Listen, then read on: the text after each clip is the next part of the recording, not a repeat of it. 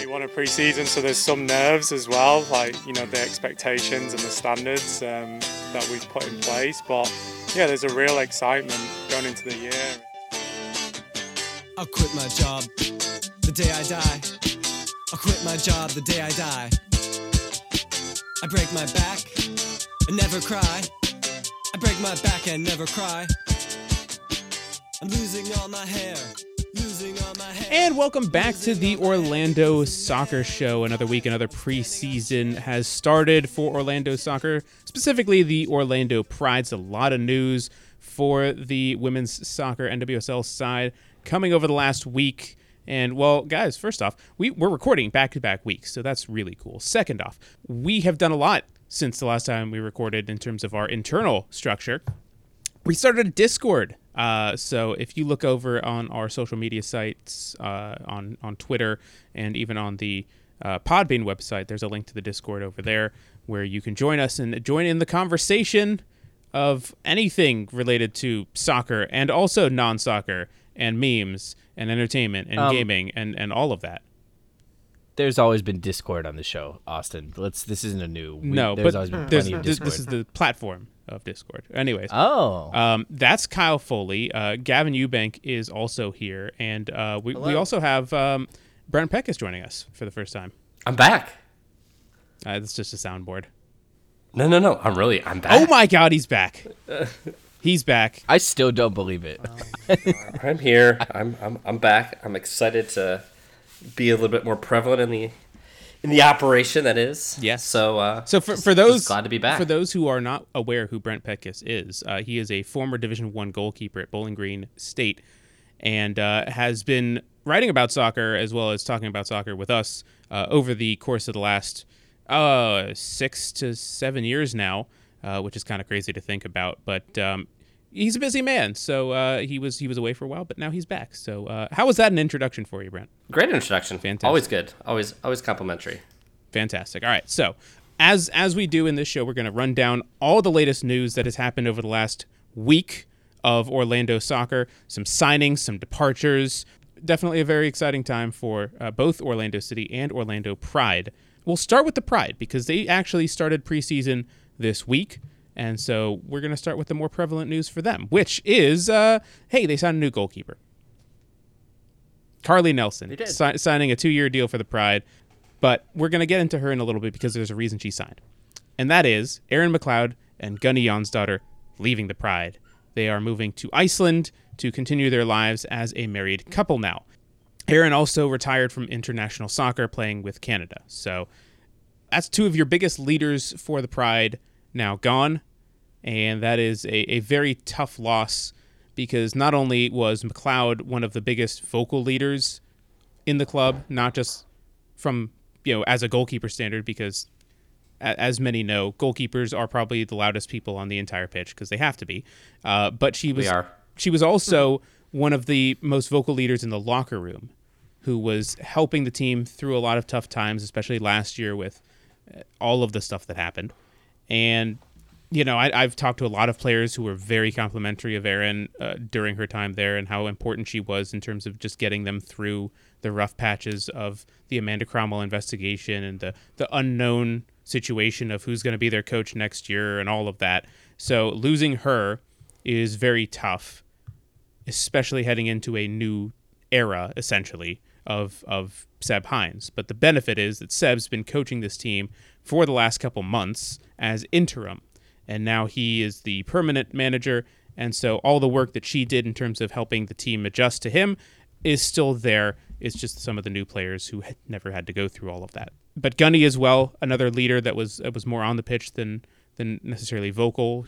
She was a very big part of this team's identity over the last 2 years, and yeah, she was just a very solid player. Towards the end of the season, she wasn't getting as much playing time. She's also kind of... They're both fairly old in terms of playing days. But the thing with Erin at 39 years old is, as a goalkeeper, you can play for a lot longer. Gunny at 34 as a midfielder, trying to go box to box. She was playing not only as a midfielder, she was playing as a right back, she was playing as a striker. She was literally a plug and play player. And, losing her versatility hurts quite a lot. So the hope is that some of these players that are coming in for the Pride are going to be able to kind of fill those gaps as they go. But again, you're losing two of your most important players in terms of their impact within the team. So very excited for their future. They're moving on with their lives in Iceland, where Gunny is from. I believe they're going to continue playing over there, maybe just for another year or two. But that hurts. And now, the midfield for the Pride is one question. The goalkeeper position is another, because you have Anna Morehouse, who was brought in last year and didn't perform to the expectations of somebody who was coming from Europe. Kaylee Collins, who played a game in the Challenge Cup and looked good, but she's only played a game. And then you have this new goalkeeper, Carly Nelson, who has joined on a 2-year contract. She's played 4 games in the NWSL. That's including the Challenge Cup as well as the league. She played 1 league game, which is more than kind of a lot of the players on the roster right now. But she most recently played for FC Nordesald in the Danish top flight, appeared in 32 matches across all competitions, and had 9 clean sheets. So not like standout statistically, but the most likely scenario is she's going to probably be backup third string potentially. So it's very open-ended for this goalkeeper position for the Pride. And yeah, it's going to be whoever wins the position in camp. And it may not even be then. Like, it may just be a constant rotation of players to see who can actually lock down the position, because no one has proven themselves to this point that they are the starter. Right. And I mean, getting this news so close to the start of camp, we got it, 2 weeks ago almost? And no, 1 camp week. Just started this week. 1 week. A week ago, yeah. So a week ago, camp starts now, and you're getting this news. And I'm sure internally the Pride probably knew about it a little bit sooner, but it certainly, it is, like you said, it's a big loss to lose those 2 voices. And, like you said, for a position that is, you need to have that vocal. It's not just being a good shot stopper. I think a lot of people look at goalkeepers and they think this person is good at making saves, or they're not making saves. You have to be able to command the people in front of you and earn the trust of those center backs and those defenders and midfielders and everyone to trust that you're all working on the same page together. And it's such a crucial thing. And like you said, it does kind of worry me when you think about the possibility that there could be more than one starting goalkeeper earlier in the season, in terms of just building that trust and building those relationships, and how the Pride look back there, because this is a young team and it's still a team in transition and so many new faces. And we're at the very beginning of the kind of building process here. And this is certainly going to be one of those positions that you would hope they can shore up sooner rather than later as they get into this. Yeah. Yeah, and I think Gavin brings a good point. Like, goalkeepers, at the professional level, everyone is a good shot stopper. That is what has gotten them to this level at this point. It's about how do you keep that shot prevention? It's the organizing of the defense. It's knowing, maybe your right back falls asleep on the back post and tucking them in or reminding them. Those things happen with minutes and playing with people. So I think the anxiousness of having a new goalkeeper who doesn't have a lot of minutes with the back four, who doesn't know the tendencies, you're going to see some mismarking. You're going to see some things early on. It's a scary question mark. All 4 of the goalkeepers currently on the roster can stop shots. That's not the issue. It's, can they keep the prevention? Can they organize the midfield and defense that Gavin speaks to, and organize this team and be an informal leader? Because as a goalkeeper, you have to have the leadership. Whether or not you have the captain armband or not, you have to be a leader. And so that's going to be the challenge as we watch preseason, is which goalkeeper is going to emerge as that informal leader of the team. And like Austin alludes to, it could be a mismatch of a couple a switching off of one goalkeeper one game, another goalkeeper another. And at a certain point, Coach Hines or Manager Hines is going to have to come up with a starter and stick with them, because inconsistency only drives inconsistency throughout your team. Like, that's going to be the big question mark. Not to mention the midfield. the midfield is also a big question mark on this team. Yeah, and we'll get into the preseason camp roster here in a second, because there's only 5 midfielders listed on the entire roster, and 2 of them are trialists. So, but we'll get into that in a second. But my money is on Kaylee Collins from the off, just in terms of her vocal leadership. Just seeing her in terms of interacting with players, and when she played the one game, she was incredibly confident in her role. She stopped a penalty in that one game that she played in as well. Granted, it was against Gotham, but it's still a penalty. Still stopped a penalty, and she was, as she stopped the penalty, she was yelling at her defense like, "Go mark," because it went out of bounds for a corner. Like, she wasn't celebrating as much as that. It was like, we're not done here. Anna Morehouse, she has experience playing in top flights in Europe, in England, and in France, but she's very quiet and very reserved. And in terms of what this team needs in the back, I feel like that's just not, it doesn't hit the same as somebody who's yelling at your face like, step up, or, claiming the ball in the air, being aggressive. And Kaylee Collins is young. She's got a lot of potential in her, and I think that you'll start seeing that over the course of time. But again, one game is not a sample size that you can rely on. There is going to be a lot more throughout preseason that they're going to have to figure out. And also, they officially still don't have a goalkeeper coach. So that's another thing that we're going to have to see, who's going to be the one coaching them and making, helping make that decision of who's the right person to start. There's 2 things to that. I mean, one, obviously they don't have officially. We talked about this the other day because I wasn't sure, and so I looked. The only official coach right now is Seb Hines. Mm-hmm. No one else is actually official yet, right? Which is just interesting, even though there are coaches there. So obviously, yeah, I think that, and I guess my question with that I'll ask Brent before I get into my other thing is, like, how important is the goalkeeping coach?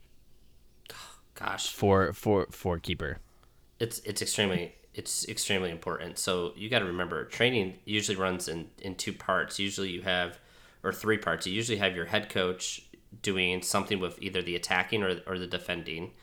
You have another coach with the defense working on the flat 4, and then you have your goalkeeper coach where you're individually going through training. You're doing goalkeeping exercises. It's usually someone who's a former goalkeeper who understands the psychology of the position and understands what the team as a goalkeeping team needs to work on. I think something that is underplayed as a gunner goalkeeper coach is that, it's a goalkeeper union. You hear this a lot. You have to bring these 4 goalkeepers together. There's only one goalkeeper on the field at a time, but the 4 have to rally around each other and help each other and become one unit, and not kind of become cutthroat and kind of build the team through the 4. It's always fun to watch the small-sided games with each different person, each goalkeeper having part of a different team, but like the goalkeeper coach helps set that standard, helps set that expectation. And it gives the individualized training to, I would say, some psycho people, because goalkeepers, you have to be a little bit off to be in that position. And like a goalkeeper coach kind of becomes part trainer, part psychiatrist, part like mind game thrower. And if you don't have one, it's difficult. Like, you're not going to get that attention. Now, you have 3 professionals and 1 former college athlete who had the leading minutes for the NCAA, but like, you still need someone over there to oversee the whole thing. Mm-hmm. Well, they have somebody. It's just we don't know who it is. It's not official. Much like Giles Barnes is there leading trainings, he's not official, but he's there, and he's pretty much as official as you can get. The only thing that's holding back the actual announcements of who the coaching staff is background checks. And this is stemming from all of the issues with coaching staffs over the past 2 years that have come about with the Yates report. And they're just covering their butts at this point to say, like, yes, we did our due diligence this time around. We're making sure that these guys are not creeps and are not trying to harm our players. I am floored that it's 2023 and they're just now going, maybe we should do really extensive background checks. But that's a whole different thing. Yeah.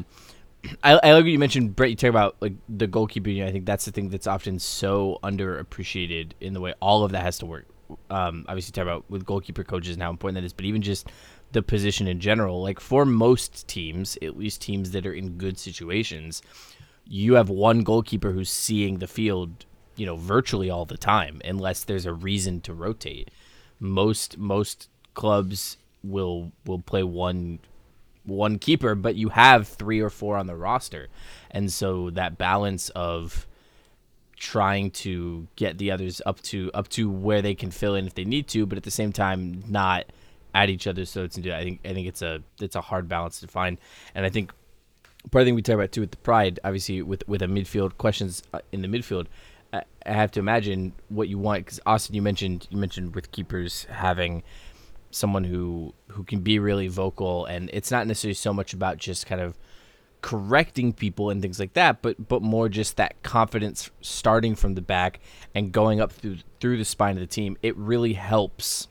And Brent can speak more to maybe how exactly this helps, but it really helps if you're trying to solidify a nice midfield through goalkeeper all the way up through the midfield up to the top. If you're trying to solidify a really solid core, if you've got a really confident goalkeeper who just is really sure of what she's doing and really comfortable, then when you're bringing in other players trying to solidify positions that maybe don't have a solid answer, it makes that so much easier. But if you're constantly trying to rotate goalkeepers and figure out who the option is going to be, that only makes it exponentially more difficult to get the other positions figured out.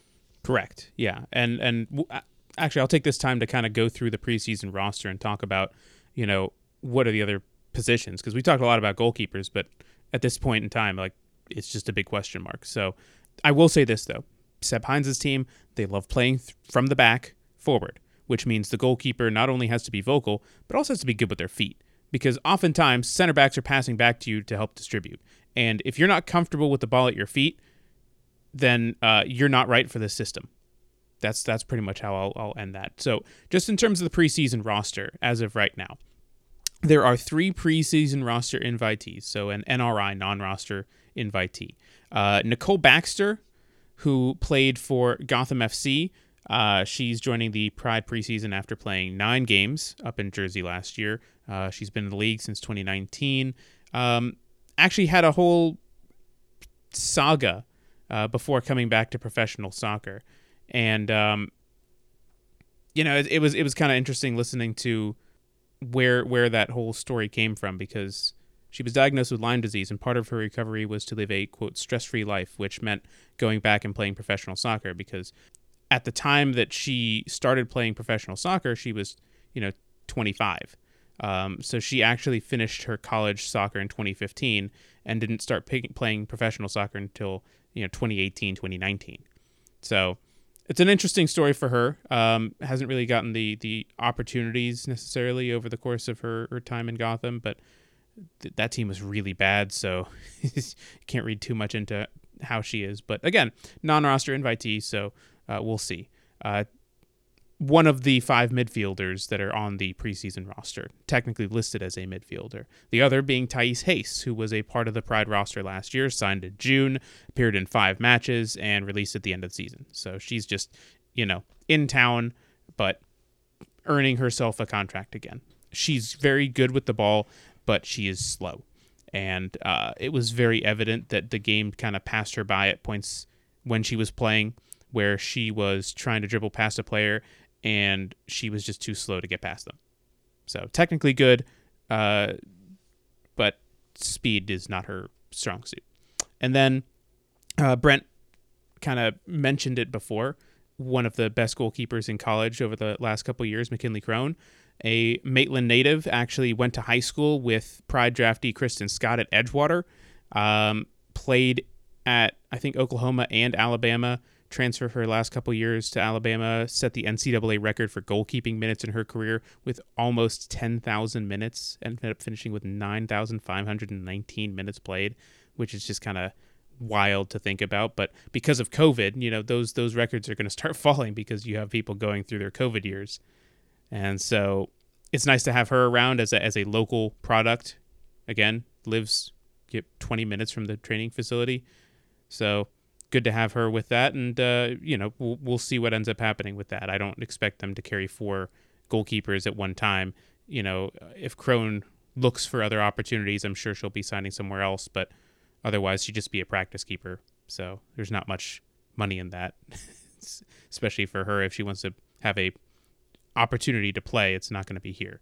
Outside of that, you have a couple players that are still missing from the roster. Adriana, who actually just got announced to the Brazilian national team for the She Believes Cup coming up in a couple weeks.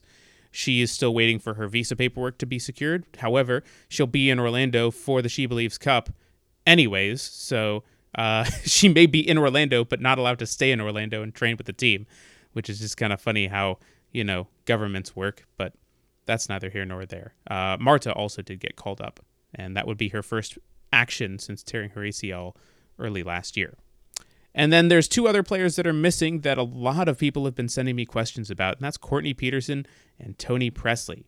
Courtney Petersen, I've gotten a ton of questions saying, like, where's Courtney? She's so good. And I'm like, well, there's a reason that she's out of contract and they haven't really negotiated a new one with her. So I'll just put it like that. But she remains out of contract with the Pride, and as of right now, there's nothing new on that. She has been dating former Orlando City player Joey Desart. They've been together for the last year and a bit. So he's a free agent as well. He's looking for a new team. Currently trialing with Nashville, funny enough. If they're serious, she may go try and look somewhere in the same market as he is. That's just me spitballing. Nothing concrete in that. But it could definitely play a factor in why she's not signed back with the Pride, or the Pride are just not as interested as some people think they should be. And then Toni Pressley, the longest tenured player for Orlando, has been here since day one, since 2016. She was invited to preseason camp by the Pride, but declined. And so it's very possible that is the end of her professional career. She played a lot of games towards the end of last year, but it was evident that it's gotten to the point for her that as a center back dealing with some of the very young, pacey forwards, it's getting very much harder to deal with them.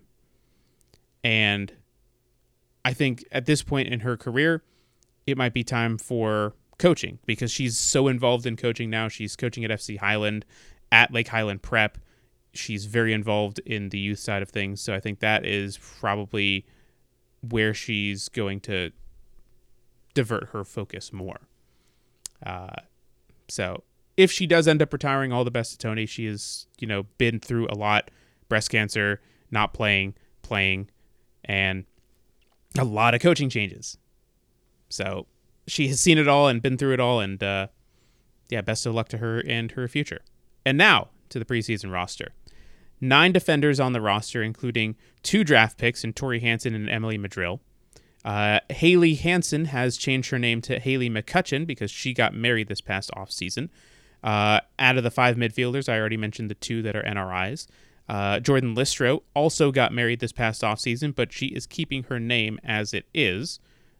And then in the forwards position, they have a number of players who still technically haven't signed. Messiah Bright, Kristen Scott, and Summer Yates are all draft picks who have not been signed. They just have their draft rights, so they're going to go through preseason camp and have to earn a spot on the roster. The thing with Summer Yates is that she can play in the midfield as well, so you can kind of throw her up in there. Same with Marta. She's technically considered a forward on this roster, but she's very much an attacking midfielder, so she could kind of move back. Erica Timrak, same thing, can also play in the midfield, but listed as a forward for some reason.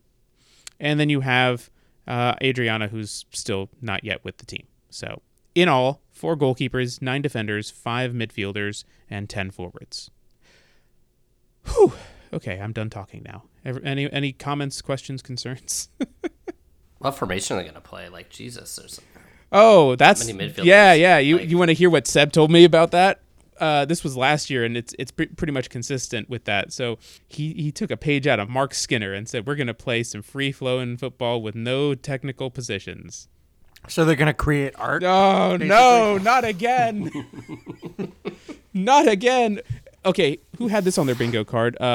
Manchester United's women's team is actually good under Mark Skinner.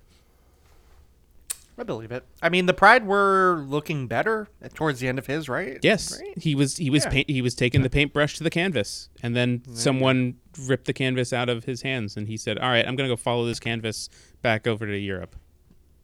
I'm wondering if maybe we didn't really give him a fair shake. He also didn't have he inherited a roster, and that was his big excuse to begin the season, where it's like I'm dealing with Tom's roster. I need to like put my stamp on this team, and then he put his stamp on this team, and then COVID happened. Yeah, like I feel like we even us at the time, I feel like we probably were a little harsher given the circumstances. I think it was just obviously part of it was just disappointment in a lack of performance of the team, but turns out he's a pretty decent coach. I mean, listen, Manchester United are first in the Women's Super League now. Yeah, and they're third in the men's league too. We're just tops all over the place, man. It's great. How about Chelsea and Everton? How they doing? Yeah, it must be nice. Chelsea in the Women's League is second, and they're actually tied on points. So I was like, I'm interested to see. Brent asked about the formation for the Pride. It's going to be really interesting to see. But I think after watching them play last season under Seb, I think the benefit of the doubt that things will hopefully look pretty good. I think the benefit of the doubt is there, and I'm just excited to see it actually happen in action. Yeah, they kind of played a 4-3-3 last year. Kind of. It was very free-flowing. That was kind of the basis. Like, you did have a midfield block of 3 players. They were kind of playing off of each other. But now you throw Marta into the equation. And Marta's Marta, so she can play wherever the heck she wants. And Adriana is a player that can play as a forward or play as a winger, so she may be interchanging quite a bit as well. And you have a lot of players that are technically wingers but can play as forwards, or technically forwards that can play as wingers, and players that can play that are defenders that can play in midfield. With women's, a lot of versatility on the roster. Well, that's with women's soccer in general. You have a lot of players that are plug and play kind of players. I mean, Haley Hansen is a right back who has also played right mid and central defensive mid. And in her CDM role last year, she was fantastic. So it really kind of depends on what Seb wants to do with each individual player, and he's going to eventually, over the course of this preseason, meet with all of them and say, hey, this is what we have envisioned for you. Thoughts? And then kind of go from there and start building a roster and a starting lineup over the course of the next couple weeks until the season actually starts, which there's still no schedule, by the way. So that's kind of where the Pride are at. Now, before we move on to Orlando City, the biggest news out of the Orlando Pride is that they hired a new vice president of soccer operations / general manager. And I know Brent will love this. It's a former goalkeeper. Haley Carter is the new EVP and GM of the Pride, taking over for former GM Ian Fleming, who was dismissed back in November in the same press conference that Seb Hines was hired, which, oof. Now, when you look at Carter's resume, she looks completely overqualified for the position, and it's actually kind of wild that she has taken this long to actually be hired as a GM. And I'll get into some of the things that I've read about her in terms of why that may be the case. But I'll go through her resume very quickly because it is very impressive. Now, she served 8 years in the U.S. military, including multiple tours to Iraq. She also played in the Armed Forces International Military Sports Council Women's Military Soccer Championships. Now, that was after her college tenure at Navy, and then ended up going into the military. Out of the military, she came back. The NWSL was just starting. She signed for the Houston Dash from 2013 to 2016. Never really made an appearance officially, but she was the backup keeper for 3 years. And funny enough, Erin McLeod was there at that time.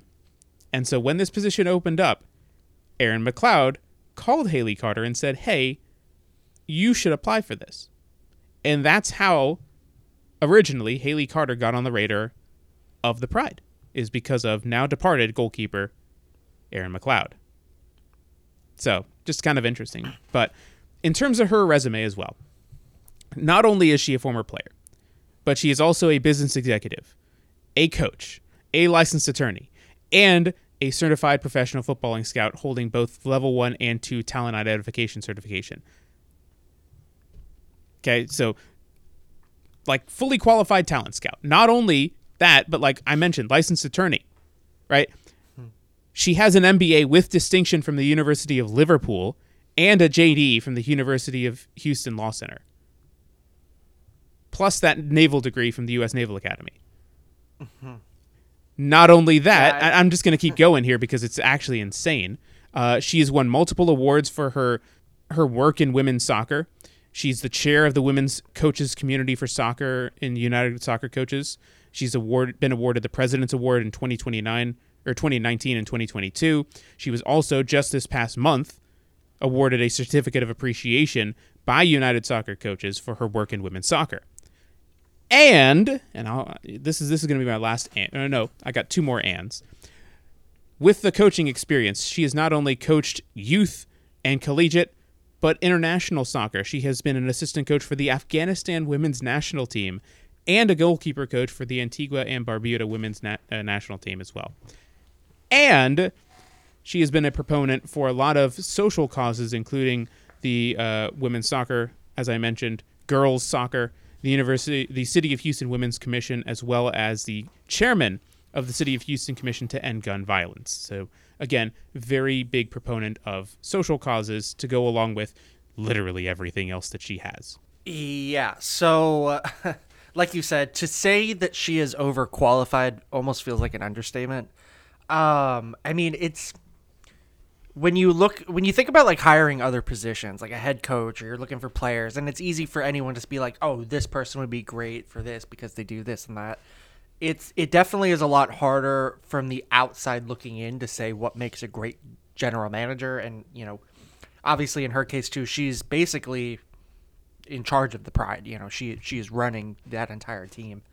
But I mean, like you said, the qualifications alone, and it makes it very easy to get excited about something like this, to say, you know, we've watched so much, I guess you could say, dysfunction over the years for the Pride, and since, you know, kind of, I guess, since Tom Sermanni left. I mean, not that things were perfect under him, but, you know, there was more stability and kind of a sense of direction than where there is now.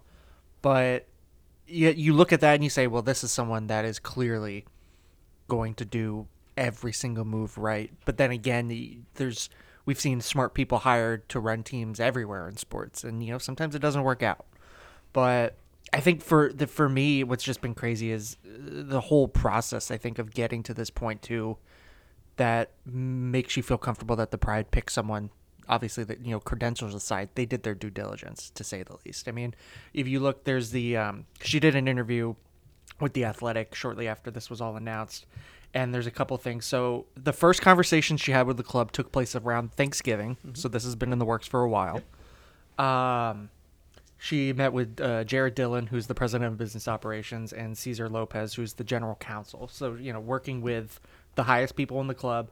She, she said she gave multiple interviews, multiple presentations to ownership, the board, meeting with players, meeting with the technical staff, support staff. She did personality testing, logistical analysis, numerical reasoning.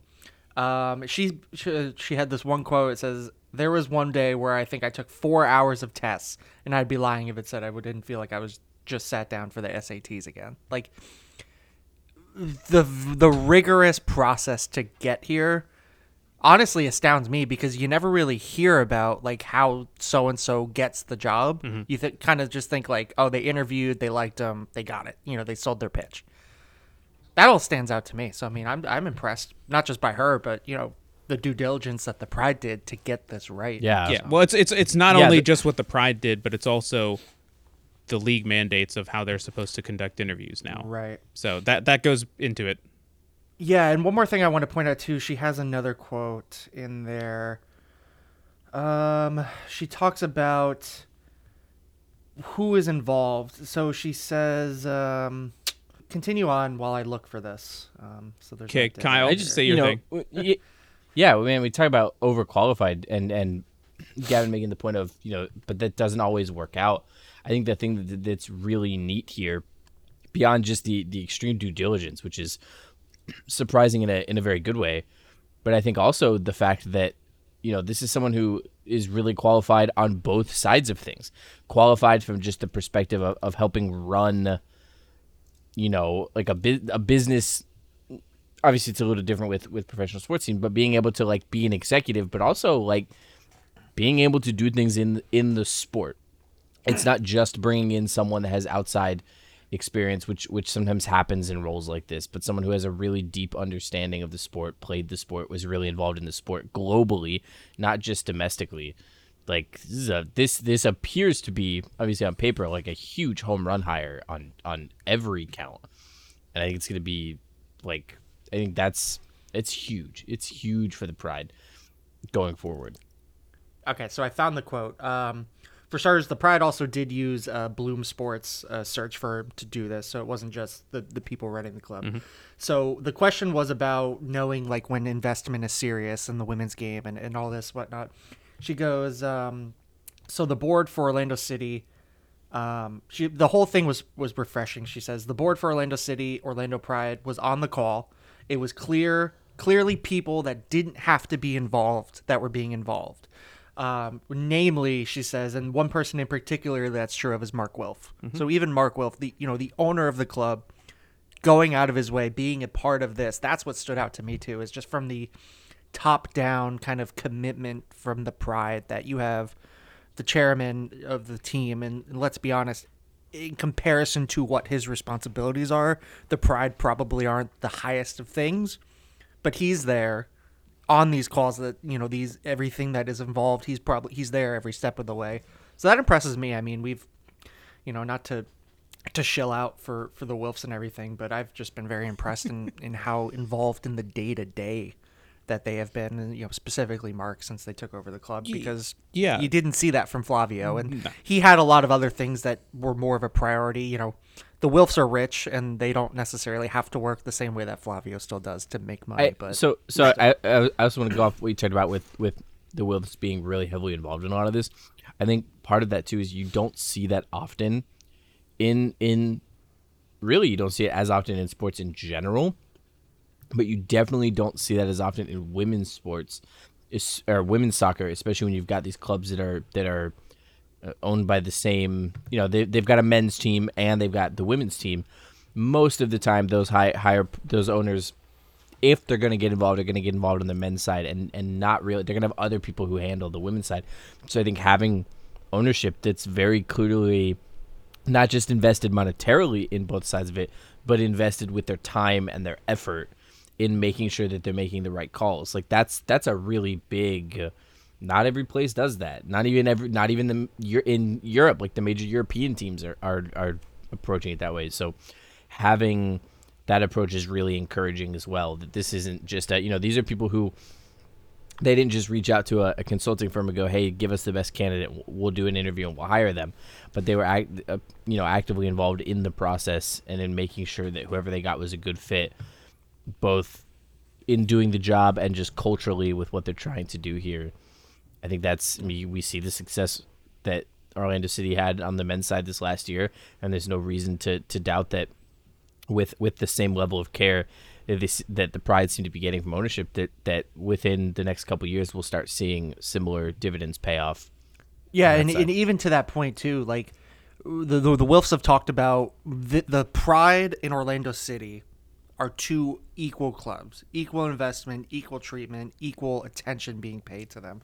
And I think it says a lot to that they didn't, for a while it's just been a head coach and a general manager.